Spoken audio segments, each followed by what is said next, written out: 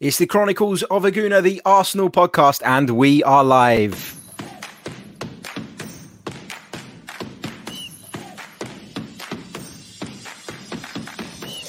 You're listening to the Chronicles of Aguna, the Arsenal podcast.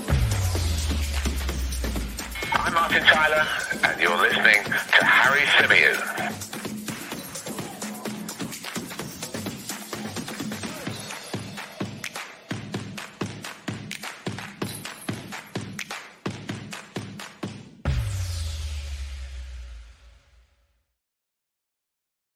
Hello and welcome back to the Chronicles of Aguna, the Arsenal podcast, brought to you by 90 Min. As ever, I'm your host, Harry Symeou, and on this very special edition, I'm joined once again by the brilliant Mike Stavrou. Mike, how are you, sir?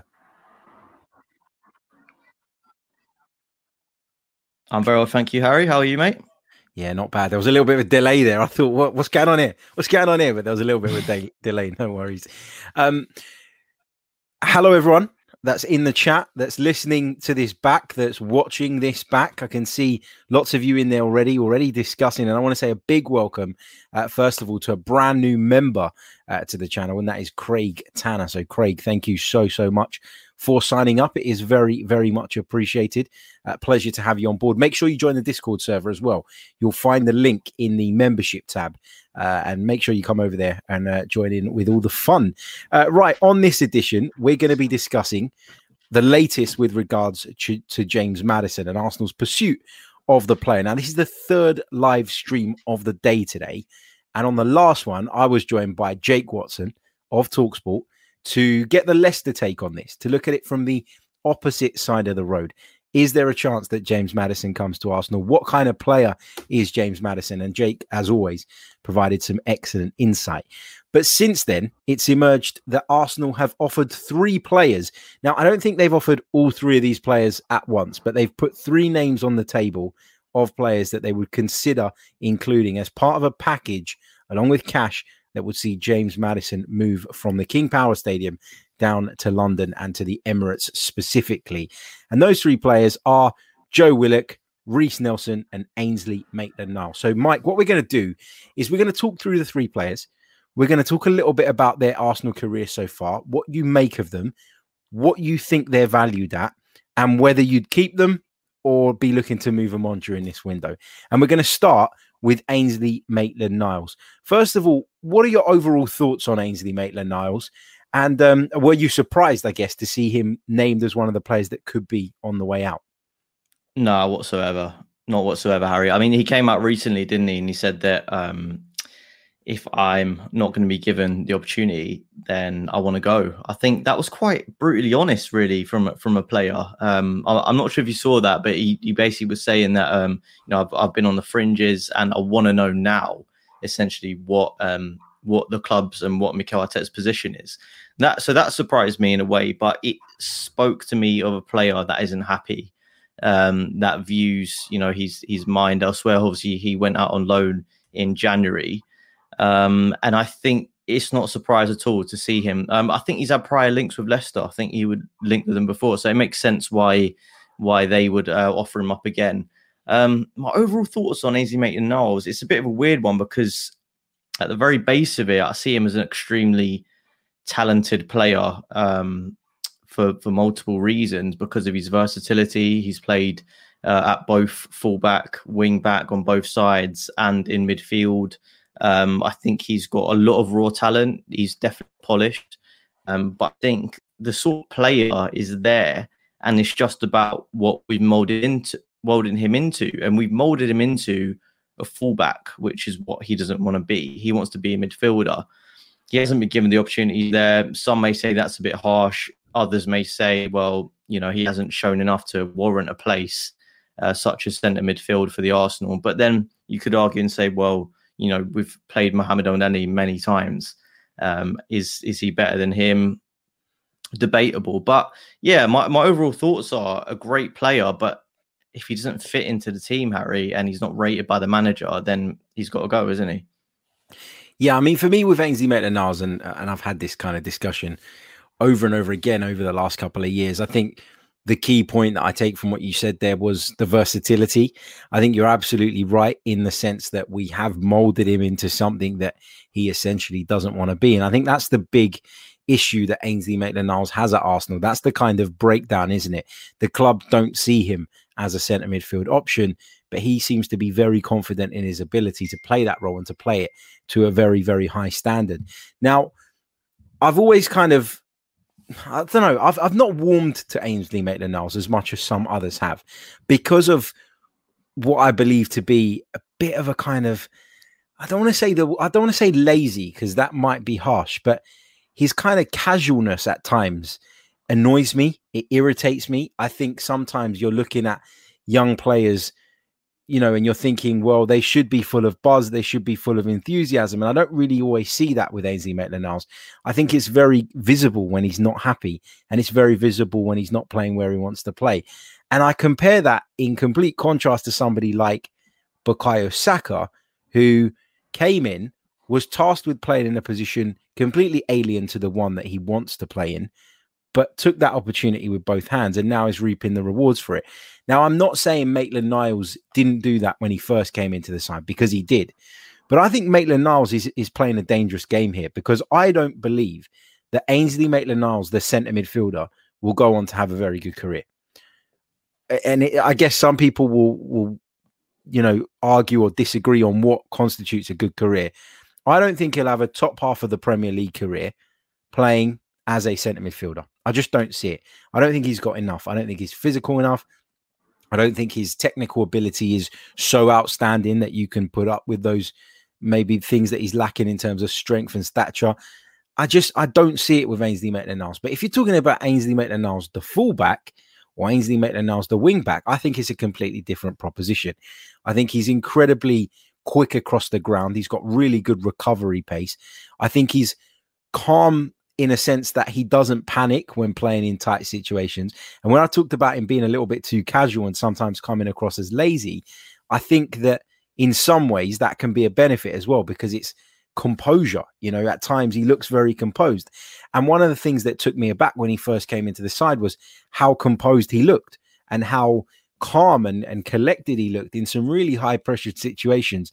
But for me, Maitland-Niles is just not doing himself any favors by insisting that he's a central midfield player. Went to West Brom on loan because he wanted to play there. Probably should have joined Southampton. Probably should have joined Leicester City, who, as you correctly pointed out, were also interested in him at the time. And I feel like now, after a disappointing second half of last season, where he didn't really shine, I don't think, at West Bromwich Albion, I think his stock has dipped even further. And I think there'll be a lot of managers that will look at that and say, yeah, well, you know what? I think Arsenal got a point here. I don't see you as a central midfielder, not at a club anyway, anywhere near the level that Arsenal are aspiring to be. So me, I would move Maitland-Niles on. And, you know, I guess the next question is, what would you kind of say is a fair valuation for Ainsley Maitland-Niles? And we've got to consider the English premium. We've got to consider the fact that he's homegrown and all of that. If you were in charge of Arsenal Football Club now, what kind of price would you be putting on his head? Well, I think last summer Wolves were quite interested, weren't they? I'm not sure if they did actually make an official bid, but I was reading that it was wanting him in the region of about £20 million is what we wanted from Wolves. That didn't go through. So if you go on another year, Harry, he didn't have a great year. And as you say, he got what he wanted. He got to play in central midfield in the Premier League, albeit for a team that, you know, doesn't play total football. But that's very kind, Sam Allardyce. Plays terrible football. I'll add. Doesn't matter. He still got to play centre mid. That was his position. That's what he wants to play. And he didn't excel like some other loanees did that I'm sure we'll talk about. But yeah, so his stock has fallen. And I would say that the price has fallen. So if we were looking at maybe 20 to 25 million last season, I'd say about 10 to 15. And in reality, if we're taking that in terms of trying to get a bit of money off Maddison, it's not much really, is it? Like if they want 70 million, it's not really a huge amount. We're still going to have to beat the price that we paid for Ben White. And shelling out over 50 million to get Maddison if they even want Maitland-Niles, which I'm not sure they do. So whatever happens, it's going to be a huge sum we're going to have to pay. Do I see us doing it? Probably not, to be honest. No, me neither. But kind of going just on Maitland-Niles, and guys, put your valuations in the chat. We'll read through some of those. We'll share those as well with the people listening on the audio who don't have the benefit of looking at the live chat box. But I guess my valuation of Ainsley Maitland-Niles would be around about the £15 million mark. And I'm only being that generous and that kind because of those things I mentioned, the English premium, the fact that he is a homegrown player. And the problem here is that if you're asking me what he's worth in the sense of because he can cover so many different positions, then I would increase that valuation further. But it's no good signing Ainsley Maitland-Niles to be a utility man, investing tens of millions of pounds in Ainsley Maitland-Niles because you feel he can cover various positions if he's going to throw his toys out in the pram and doesn't want to play there. And this is the problem for me. I think his insistence and almost downright refusal to play at wing back or fullback is actually holding him back from what could be a very, very decent career. And I'm actually frustrated for him. And I do think that when he looks back at this in the future, he'll probably regret it.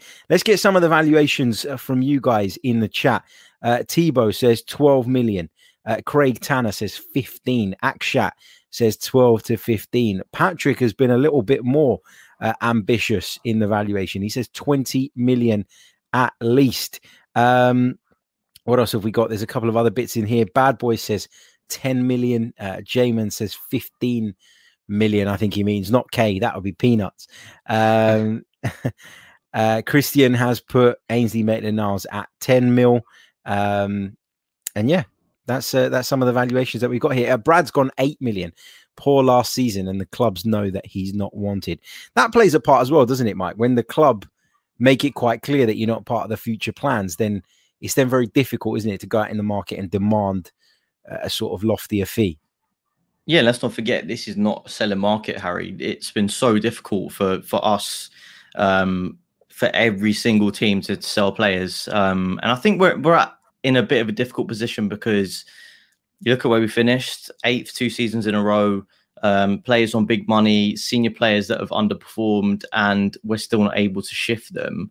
Like Granit Xhaka had a great Euros, had a good year, and we're still not able to shift him for what I think 20 million that we wanted for him, which was, it's an international with so much experience, and Roma just wouldn't buy him. So I think that tells you everything about how the market is at the moment.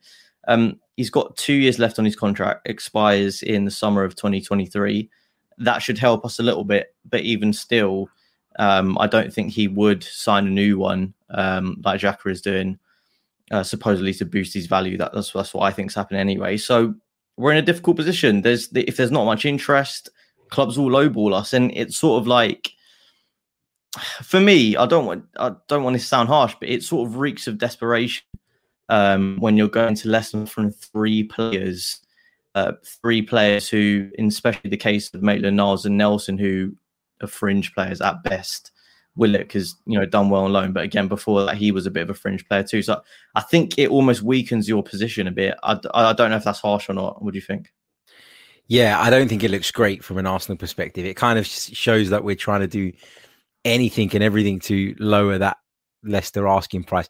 I think with the Maitland-Niles one, it probably makes a bit of sense because he was somebody that they'd been interested in the past.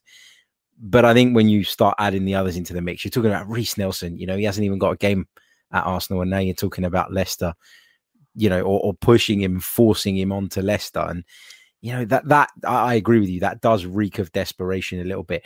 Just, you mentioned Granit Xhaka there. I don't know if we've spoken since the Granit Xhaka news came out. The news that he is, Harry, but I've seen that you've been very happy on Twitter. It's not even that I've been happy, Mike. I'm not even happy about it. I don't understand the outrage about it. I just can't get my head around how people can sit there and look back at last season and come to the conclusion that he was our biggest problem. That is mind-boggling to me. I just don't get it. I mean, what is your thoughts on the offering of a new contract? Because we had Elliot from Arsenal Vision on yesterday, and he was adamant that giving him the contract was the wrong decision, and that it was a decision that really the club didn't need to make at this stage because he still has 2 years left. Where do you sit on the Xhaka thing? And then I know we're going off on a bit of a tangent, but I really want to know what your thoughts and feelings are on it. Well, mate, I'll just say, I bet you were you were happy in a way because you like him, but raging because it will put this saga to an end if he finally wasn't an Arsenal player anymore. You just wouldn't have to talk about Xhaka. I mean, wouldn't it be great, not to have to talk about Xhaka, either criticising him or defending him? But yeah, it looks like we will have to. So as a contract, I think it's just asset management, to be honest, because he's going to stay for another season. And then after that, he'd have a season left. So rather than that thing that we do, letting contracts run down into the final year, everyone's panicking. Is he going to go? Is he going to stay? I think we've done the business nice and early. It's put an end to all of the drama that's been going on. I thought anyway that he was gone. I literally thought Xhaka was gone to Roma. I thought he wasn't going to be an Arsenal player anymore. Maybe it was a case of we were looking for his replacement and we couldn't find anyone that fit. We couldn't find anyone for the right price or that were willing to sell. Because as I was saying before, players aren't being sold at the moment for whatever reason. There's a lot of factors. I think it might be the latter only because of the comments that he made before the Euros. Sort of hinting that he was going to go. The club know what I want to do and all this sort of stuff. Talking about Mourinho as well. I think in his head, he was maybe gone. Something's obviously happened. The club haven't been able to get a deal. And whatever you say about Xhaka, he's professional. So if the club said to him, look, we've not had a suitable offer for you, or we've not been able to find a replacement, he would have said, you know what, it's not particularly what I want, but I'm gonna stay and fight anyway. I can never see Xhaka as a sort of player like Harry Kane to not turn up to training, not to put a shift in, because he's that man, isn't he? He's the mentality man. As many deficiencies as he does have, he's gonna put a shift in. So yeah, that's my 2 cents on it. I think, look, I still don't think Xhaka is the answer. I don't really see us winning titles with him in our midfield. That's not to say that he'll be only fault, but he does make mistakes. I would like to see someone more mobile. But at the end of the day, the way I see it, we weren't going to get anyone better in this current summer. So it makes sense. That's the thing, isn't it? It's all good wanting to move someone on, but in order to move someone on and start from scratch, you need to be bringing in someone that is at a better level.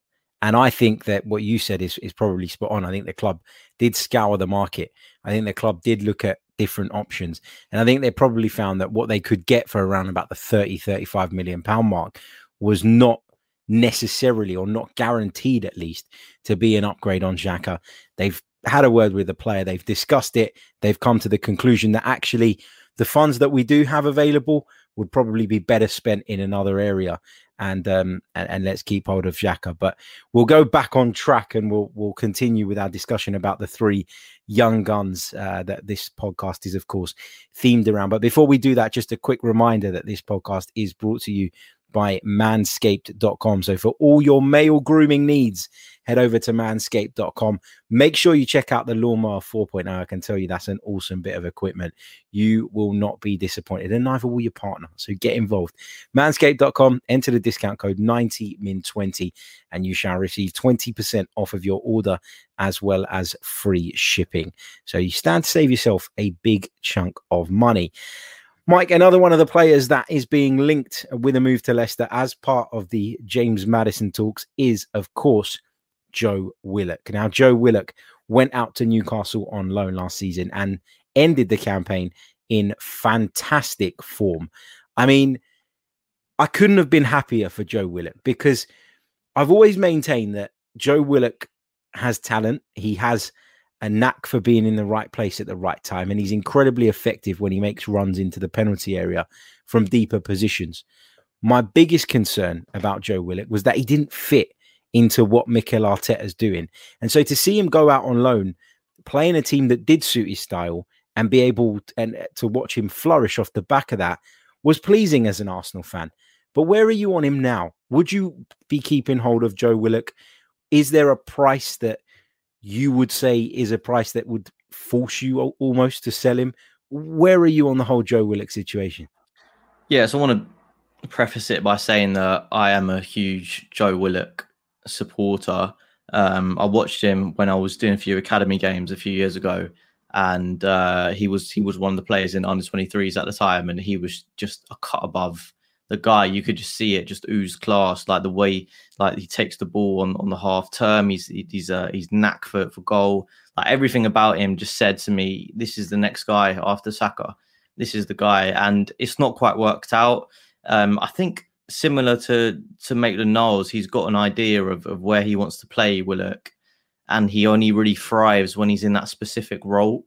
And as a youngster at a big club, you can't do that. You need to just be able to adapt to different positions. And I've seen him play off the right, I've seen him play off the left for us, a bit deeper, and he very much is that box-to-box midfielder, and that's it. And especially in a team where we control a lot of possession, I don't think he's refined enough yet, Harry, in terms of his technical abilities on the ball, in order to justify his play above the Smith Rowe. You know, talking about the midfielders as well, he's not going to get in ahead of Xhaka or Partey, and I don't really think he fits that role. I think he's better as a sort of number 8 breaking forward.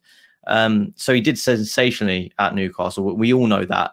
One little caveat there is that, of course, he started starting, and then he was used more as a super sub, which tells me he's an impact player.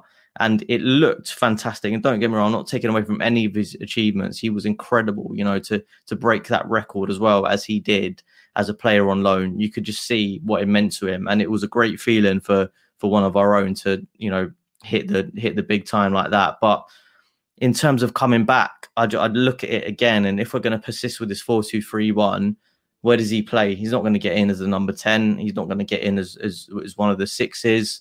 So I just don't really see him fitting in. I think if we can get the asking price that we reportedly want, 22.5 million, you got to take it. Yeah, and I'm of the same opinion. I've always said that. Well, I've said over the last couple of months at least that I don't think Joe Willock's value ever goes higher than what it is now. I think it's at its absolute peak. And so if you don't think he can make it at Arsenal, if you don't see him as part of the plan, then now's the time to cash in. And I guess for me, you know, the point about being a bit of a super sub and an impact player is a really valid one, because what that tells me is that Joe Willock kind of flourishes when the game is stretched, when, you know, your team is playing on the counter attack, and he exploits the spaces and the right areas, despite starting from deeper positions, because he has incredible fitness.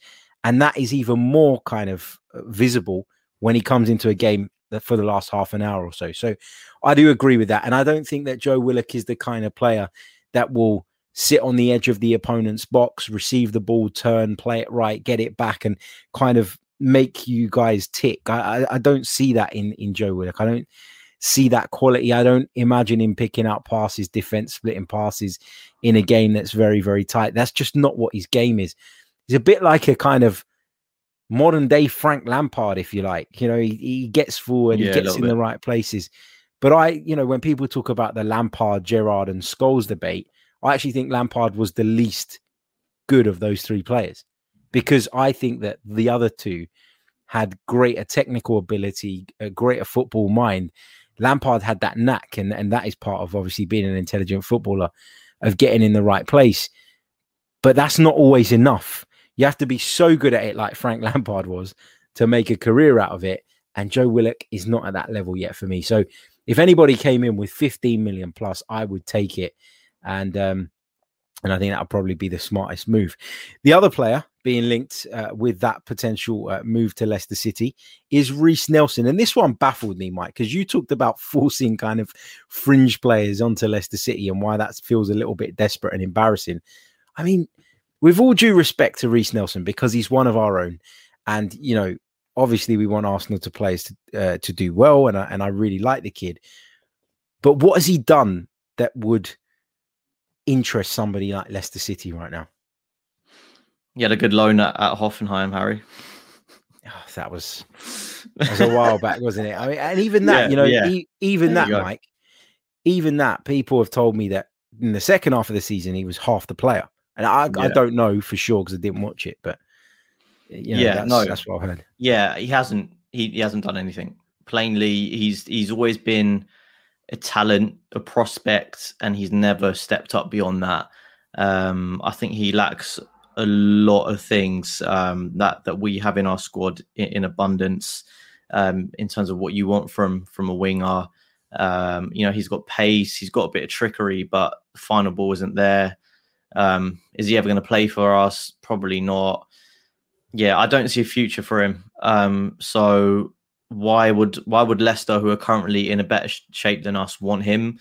It doesn't make sense. They don't even play with wingers. They play with wing backs and two strikers. None of it makes sense. It's sort of like, we've got this player who had a good loan at Hoffenheim 3 years ago. Do you want him? Do you want him? Do you want to? It's a little bit ridiculous. I'm guessing maybe it would be Willock and Maitland-Niles and Nelson to maybe give us like an extra few million, but I think we'd be lucky to get 5 million for him. I think 5 would be a bit generous, so I don't know how that would play in this situation. I just want to say I can't see a scenario where Arsenal give Leicester 3 players. I think what's happening here is that Arsenal have maybe named those 3 players as players that they'd be happy to include as part of the deal. But I don't think the idea is to give all 3 of them to Leicester City. That'd be bloody crazy. Why would Leicester City take sort of 3 kind of Arsenal fringe players and shave a significant amount off as a transfer fee for a player that they value very highly, obviously? Just a quick one for those of you watching us live or watching this back on YouTube a bit later on. Please do hit the like button because we have over 350 of you watching us live right now on YouTube alone, but we've only got 56 likes on the board. So we should be able to get that up to 100 with no trouble. Hit the like button, doesn't cost a thing, and subscribe to the channel, of course, if you're new. Let's get some of your questions in the chat box as well for the last few minutes. So pop your questions in, put a little cue at the beginning. Mike, we didn't give a value. I gave a value for Joe Willock. Did you give a value for Joe Willock? No, I said that if they offered 22.5 million, I'd be over the moon. My valuation, and I agree with you actually, just on that quickly, I don't think it's going to get higher. Like I had a conversation with someone recently and they were like, yeah, but he had such good end to the season, give him another full season and he would hit like 10 plus Premier League goals. And I was like, yeah, but it's a huge risk. He's come in to prove a point to us that he should be playing for us. I'm not going to say what further motivation does he have, but it's like nigh on impossible to live up to what he did last season. He broke records last season, a player who's not had much Premier League football. So I don't think it will get higher. I would say his valuation is about 18, 19, I would say. Okay, so we've got 18, 19. Get your valuations as well in the chat box for Joe Willock. And on Reiss Nelson, you said that we'd be lucky to get 5 million. Yeah. I think I agree with you there. I think if someone offered £3 to £4 million, you probably take that. Some people are going to say that's crazy, but we're talking about the market today as it stands. And we've seen it's incredibly difficult, isn't it, to shift a lot of these players. So I'm going to say 3 to 4 million on Reiss Nelson. Your thoughts? Yeah, I'm going to say I'll give him the benefit of the doubt. I'll say 5. I'll say 5 for him. Okay, interesting stuff. Get some of your valuations in there as well. Let us know the player because we've talked about a couple of players there. I can see some of you throwing numbers in, but I don't know who exactly it is you're talking about. Jamin Williams says Willock 20 million. Peter Jambo, I'm assuming that's for Willock, says 25 million. Craig says 15 to 20. Fido says 30. Wow. Chris says Willock 25 mil minimum. What else have we got? Lots of you, or some of you, disagreeing with the 5 million valuation of Reiss Nelson. Tebow's gone with 8 million for Nelson. Craig says 5. Chandri says Willock is 25.10 for Reiss. Interesting. And Alex has gone 20 for Willock, 15 for Ainsley Maitland-Niles, and 8 for Nelson. So lots and lots of different valuations. My old man is in the chat and he says Reiss Nelson 12 million. On what basis? What has Reiss Nelson done? Going in on your dad to justify? Well, I can do it to him because he can take it. But what has what has Reece Nelson done to justify a £12 million price tag? If I was buying him and I said, sit me down and show me why Reece Nelson is worth £12 million. Is he even scored and assisted 12 in combined? Probably not. Not even half that. Probably not. Let's have a look.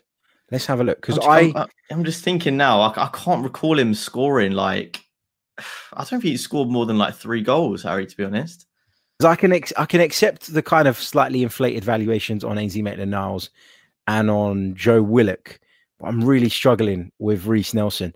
Stats by club. Here we go. So for the Arsenal first team, he's made 47 appearances in total. He has scored 4 goals and provided 4 assists. So 8 goal contributions in his entire sort of senior career at the Arsenal. I mean, if I was a buying club and Arsenal came back with that valuation, I'd look elsewhere straight and away. a lot of them would be Europa League as well. You know, against the likes of Dundalk, so probably should be doing better than that. Yeah, for sure. Right, let's take some of the questions in the chat. This is interesting as well, because Tebow says, what had Rhian Brewster done? Of course, Liverpool sold Rhian Brewster to Sheffield United last summer for mega money. That was a deal that completely flopped. In answer to your question, what had Rhian Brewster done? Absolutely nothing. But I don't think there are many clubs that would have their pants pulled down the way Sheffield United did over that deal, because that was pure madness. Said it at the time. Sheffield United was so desperate to bring in goals and to bring in a striker that could help increase their chances of survival that they just went crazy and they blew the money on Rhian Brewster. You know, I really do think that was a really strange deal. And I don't think you're going to find many clubs that will be that naive, especially not at this point, not during the height of a pandemic, not during the time where club revenues are at the moment starting to find their way back to normal. But there is that risk, isn't there, of the winter coming along and bang, everything shuts again. So I do think that clubs will be a little bit more responsible. And a couple of you in the chat saying that Nelson certainly has talent. I don't doubt that the kid's got raw talent. I'm just saying that if I were another club looking to take him away from Arsenal and I put the feelers out, asked you what you'd be looking for roughly, if you came back to me with a figure of 12 million, I would run a mile. And I genuinely mean that. Poor Tony. Yeah, he's going to call me up after this. Yeah. Don't you ever do that again. Hold on a second. Let's pick out some questions. Apologies. Just scrolling through the chat. There's so many comments. I've lost where I was. And now I'm desperately trying to find them. Farouk says, why are we talking about all these players leaving when there is no mention about Sideways El Neni? Mohamed El Neni is one who, you know, isn't good enough if Arsenal want to go on to the next level. But he's also the type of player that's quite happy to be a member of the squad and just happy to be at a club like Arsenal Football Club. Is he a priority in terms of players that we need to move on for you, Mike? Would you be looking to move him on? Or do you think he can play a role? No, I'll keep him.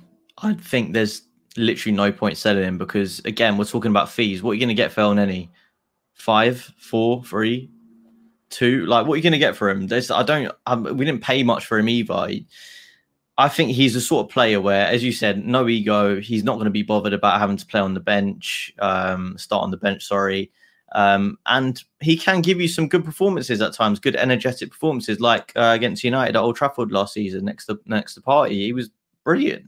You know, people were singing his praises, saying we wanted to start every game. So there's a few flip-floppers in Arsenal fan base, to be fair. But I just think he's that sort of player where he can do a job. He's not going to do anything exciting. He's not going to win your league either.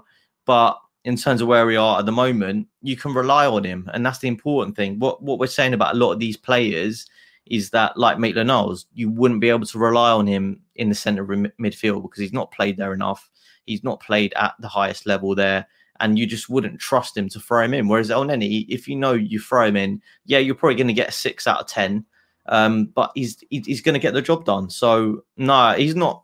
He's low down on the players that I would sell this summer. There's so many more that I think need to go.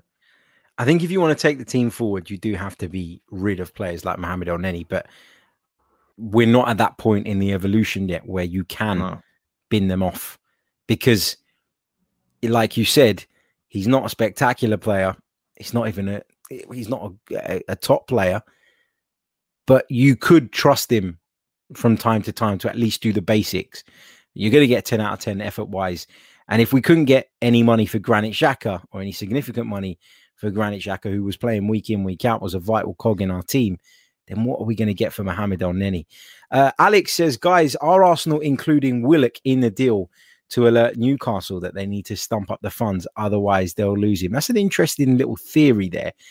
Do you think there could be anything in that? We know that Newcastle have a long-standing interest in Joe Willock. Do you think that these reports are being deliberately leaked in order to give Steve Bruce's side a little bit of a kick up the backside and kind of tell them that, well, if you're not going to take him, then there is a chance that he'll end up elsewhere? I don't think so. I think what would make them stump up the price would be interest from other clubs, not us offering him. Because don't forget, he's been put in the same offer as Reece Nelson and Maitland-Niles, who have not been as good as he has been. So I don't think so. But I think if Newcastle want him, they need to come get him. I don't think a loan deal is the best option for us, because, as I said earlier, it's going to be extremely difficult for him to repeat the season that he had to keep up that form. So right now, if we could get around 20 million for him, take it, because it could. If we loan him, he doesn't perform as well as he did, he can go half that at the end of next season. So you need to take that chance. We need to try as much as we can to make that deal with Newcastle permanent. He's not a player I want to see let go for a cut price fee, though. So I think it's a difficult one, but I think Newcastle really want him. Like, Steve Bruce has openly spoken about how he wants to keep him. So if they can stump up the money, it's a deal I can definitely see getting done like towards the end of the window. Yeah, I wouldn't be surprised either. There is some reports coming through to us right now while we're live with regards to Romelu Lukaku's future. And I did talk earlier on one of our episodes about how Romelu Lukaku's future could have a knock-on effect in Arsenal's pursuit of Lautaro Martinez. And it seems that Romelu Lukaku has asked Inter to accept an offer from Chelsea, to accept a suitable offer. Ooh. Is the term that was used. So it looks as though Romelu Lukaku could be bound for the Premier League once again, and a return to Stamford Bridge. Now, that would, in my opinion, significantly reduce our chances of landing Lautaro Martinez, because I can't see Inter selling both of them. First of all, my reaction to that, Lukaku back to Chelsea, and then we'll talk a little bit about the implications on Arsenal there. So when I first heard this one, I was a bit surprised, because I thought to myself, Lukaku was a player who wasn't given a chance by Chelsea first time around, barely played, went out on loan a few times, and even when he did do well out on loan, he ended up getting sold, didn't get a chance. Went to Everton eventually, was sensational there, and then he got his big money move finally. He went to Manchester United. This was his time to prove everyone wrong. And yeah, look, he wasn't incredible. Like, there were clear faults in his game. I think what annoyed United fans was, they went on about his first touch, not being a clean cut, link up man. And that's fair enough, but he had a decent goal scoring record. I think you sort of have to build your team around him. So I think that was a little bit unfair. And now he's gone to Inter. He's got his respect from the footballing world. Fired them to the first Scudetto in, I think, 11 years it was for Inter. He's done it. Had a good Euros. For me, it seems strange why he'd want to go back to Chelsea. Does he have something to prove to himself that he can be, one of the best strikers in the Premier League, or does he want to prove Chelsea fans wrong, or the Man United fans wrong that doubt him? I don't know. It seems strange. I get it in a sense, because Conte's gone.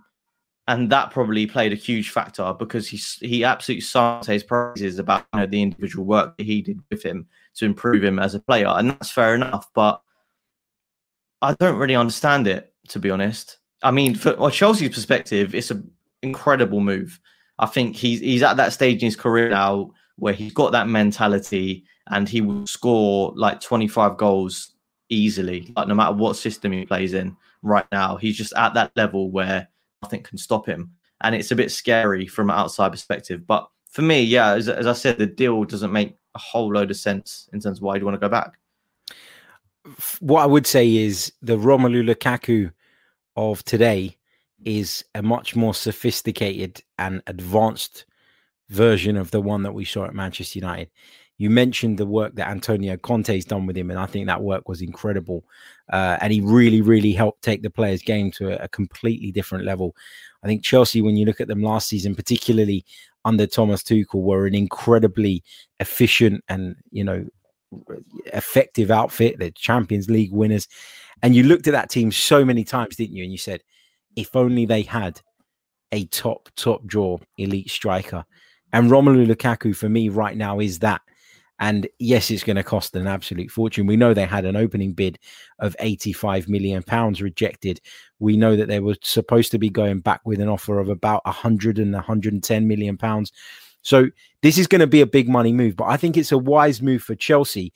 In terms of Lukaku, I'm actually a little bit surprised that he wants to come back to the Premier League. I thought he'd found a home in Serie A. I thought he'd found a home in Inter. He's adored there. He really, really is. But I guess money talks.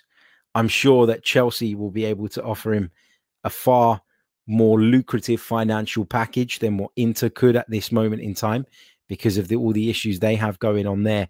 And I think you're right. There's probably a bit of, I want to come back and prove myself in this thing. And I'll be interested to see how this pans out. But I do think it probably will happen now. The fact that Lukaku has gone to that extent and to make the club aware that he does want to move is massive.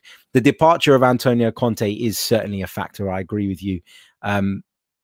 For all the things he said publicly, there was no indication that he was unhappy with the appointment of Simone Inzaghi, because let's be honest, Simone Inzaghi has been one of the best managers, if not the best manager, pound for pound in Italy over the last 5 years. He's been excellent. He's done a really good job with Lazio. And he plays a very similar way to Antonio Conte, tactically, stylistically. So in theory, not much would have changed for Romelu Lukaku, but obviously something has, because the money's coming in and he wants to move. It's going to be crazy, isn't it? Imagine Romelu Lukaku back in the Premier League is mad.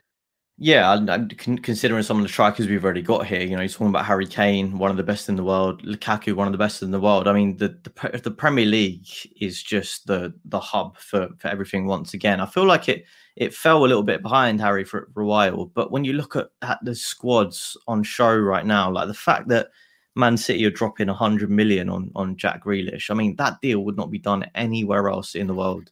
It just wouldn't happen. And as much as, people are unhappy with that, in terms of the squad they're building, I mean, it's just incredible. I mean, this is a player who, as much as I love Jack Grealish, I think it's sensational. He didn't play at the Euros. He wasn't picked by his manager. He's never played in Europe and at club level. And there's a lot of money to drop on them. And the fact that there is so much Man City spending, I mean, that they want Kane as well. It's going to be exciting to watch. I mean, it makes me scared because it's like, how on earth are we ever going to get back into those realms again?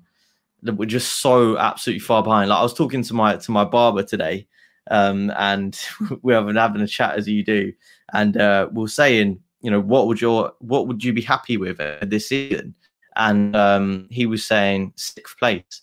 And it was like, a few years ago, we were absolutely lambasting Wenger for only just getting us into the top 4. And I was like, mate, I would love to finish in the top 4 right now.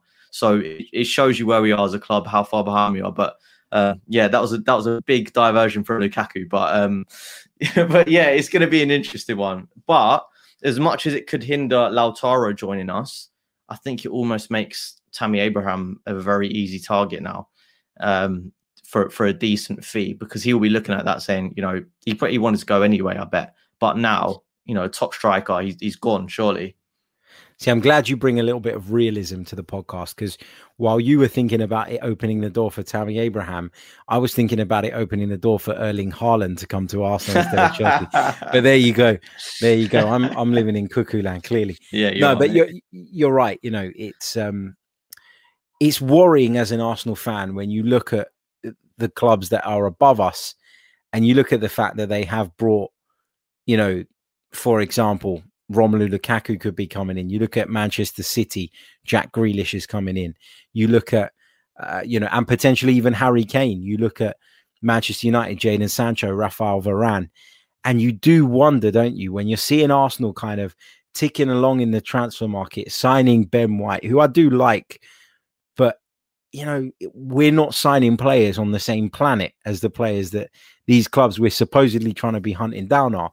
And it's a big worry because you do feel like, at least on paper, the gap is getting bigger and bigger. And it's a massive, massive worry and a massive concern. But I guess the flip side of that is when you see what they're able to do financially in the transfer market, you kind of have to give a little bit more sympathy to Mikel Arteta and say, well, we want him to turn the team around straight away. We want him to close the gap on those sides.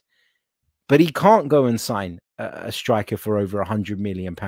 He can't go and sign a creative midfielder like Jack Grealish for £100 million. We're shopping in a completely different bracket. It's like shopping in Waitrose or shopping in Aldi. There's no problem with either side of them. I shop in Aldi. I'm not ashamed to say it.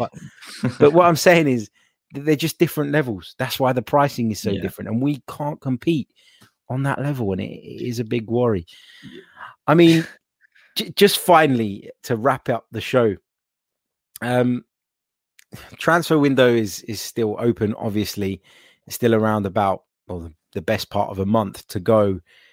Have you hit the panic button yet with regards to Arsenal's business? No, not panic button yet. But again, I think we have to be realistic, unfortunately, about where we are. And I think Ben White, as sad as it is to think it, probably was our big money signing. I don't think we're at the stage where we can drop, over 150 million, 200 million on players, which if you're bringing in someone like James Maddison, 70 million, 60 million plus Reece Nelson, 58, whatever it is going to be, plus another player. We can't do that at this moment in time, personally, in my opinion. Could happen, but if you look at the window last year, Thomas Partey was our big money signing, 45 million. I think it's going to be a similar sort of level to that. If you ask me who I want to see, obviously I'm going to tell you I want Lautaro Martinez, I want James Maddison, I want another midfielder, I want Cooper Myers, but realistically, Harry, it's not going to happen. So what I want to see us do now, if we can't spend the big bucks, I want smart signings, and I want to see a few outgoings. That's the major thing for me. I think players to Bellerin, watched him the other day, the absolute howler against Chelsea, passed straight to Tammy Abraham. I mean, this guy just shouldn't be in the squad anymore, plainly. And I would actually rather have Ainsley Maitland-Niles as our, backup right back if he would play there over Hector Bellerin. No disrespect to the guy, but I just think his time at Arsenal has eclipsed now. By smart signings, I mean someone like Tammy Abraham for 30 million. I think that's a steal. I think that's the sort of player we should be going after. And I hope we do it, but I think they're going to take it down to the final whistle, to be honest, in terms of transfer market. I think it will go down to the last few days, because I don't see anything in the reports at the moment that suggests we're advancing any of these, big moves. So yeah, sorry, I've depressed everyone now. Sorry, guys, but that's just my take on it, being as realistic as I can. Yeah, you have depressed me a little bit. I'm not going to lie, but no, you make some good points. Again, if you haven't done so already, make sure you do hit the like button, because there are now over 400 of you watching us live on YouTube. But again, we're a little bit short on the likes. We're only on 108. Let's get up to 150 at least. It should be very, very easy. Mike, how can people keep up to date with your work, follow you, etc., etc.? Yeah, so I'm on Twitter at Mike_Stavrou. I do tweet about Love Island sometimes, so I hope that's not lost me loads of followers. Oh, not another one. Not another one. Not another one. Yes. Yeah, unfortunately I do. I'm a big Love Island fan, so I am watching it and I will be tweeting about it. So apologies in advance, but I do tweet about Arsenal as well, so follow me. How many episodes are there of Love Island in a series? How many episodes? Well, how many weeks does it go on for? Well, how good is your maths? So it goes on for 8 weeks, and there's 6. 8 times 6. He's getting his calculator out. Right, so there's 48 episodes, right? Roughly, yeah. Okay, 48 episodes, an hour each. That's 48 hours of your life. Yeah. 2 days and 2 nights of your life that you spent watching brain dead idiots sitting around pretending they're in love with each other and basically flexing their muscles in a mirror. You're never going to get that 2 days back, Mike. And when you're an old man, you'll want those 2 days back. It's better than watching Historias do Horku, which is a Greek soap opera that Harry probably watches, and it's the most driest TV program in the world. Any Greeks will know what I'm talking about. It's basically like the Greek Easters, but a lot more dramatic. But it does have a good theme song. But I'd rather watch Love Island than that, mate. So yeah, it does have a good theme song. And for the record, I don't watch that. Not anymore, anyway. Right. We're going to leave it there. Thank you all so much for tuning in. Don't forget to hit the like button on your way out. Subscribe to the channel if you're new. If you'd like to become a member, you can do so by clicking on the link in the description. And make sure you check out our sponsors, manscaped.com. We'll be back tomorrow with some more Arsenal-related content. My thanks to Mike, and I'll catch you all very, very soon. Ciao.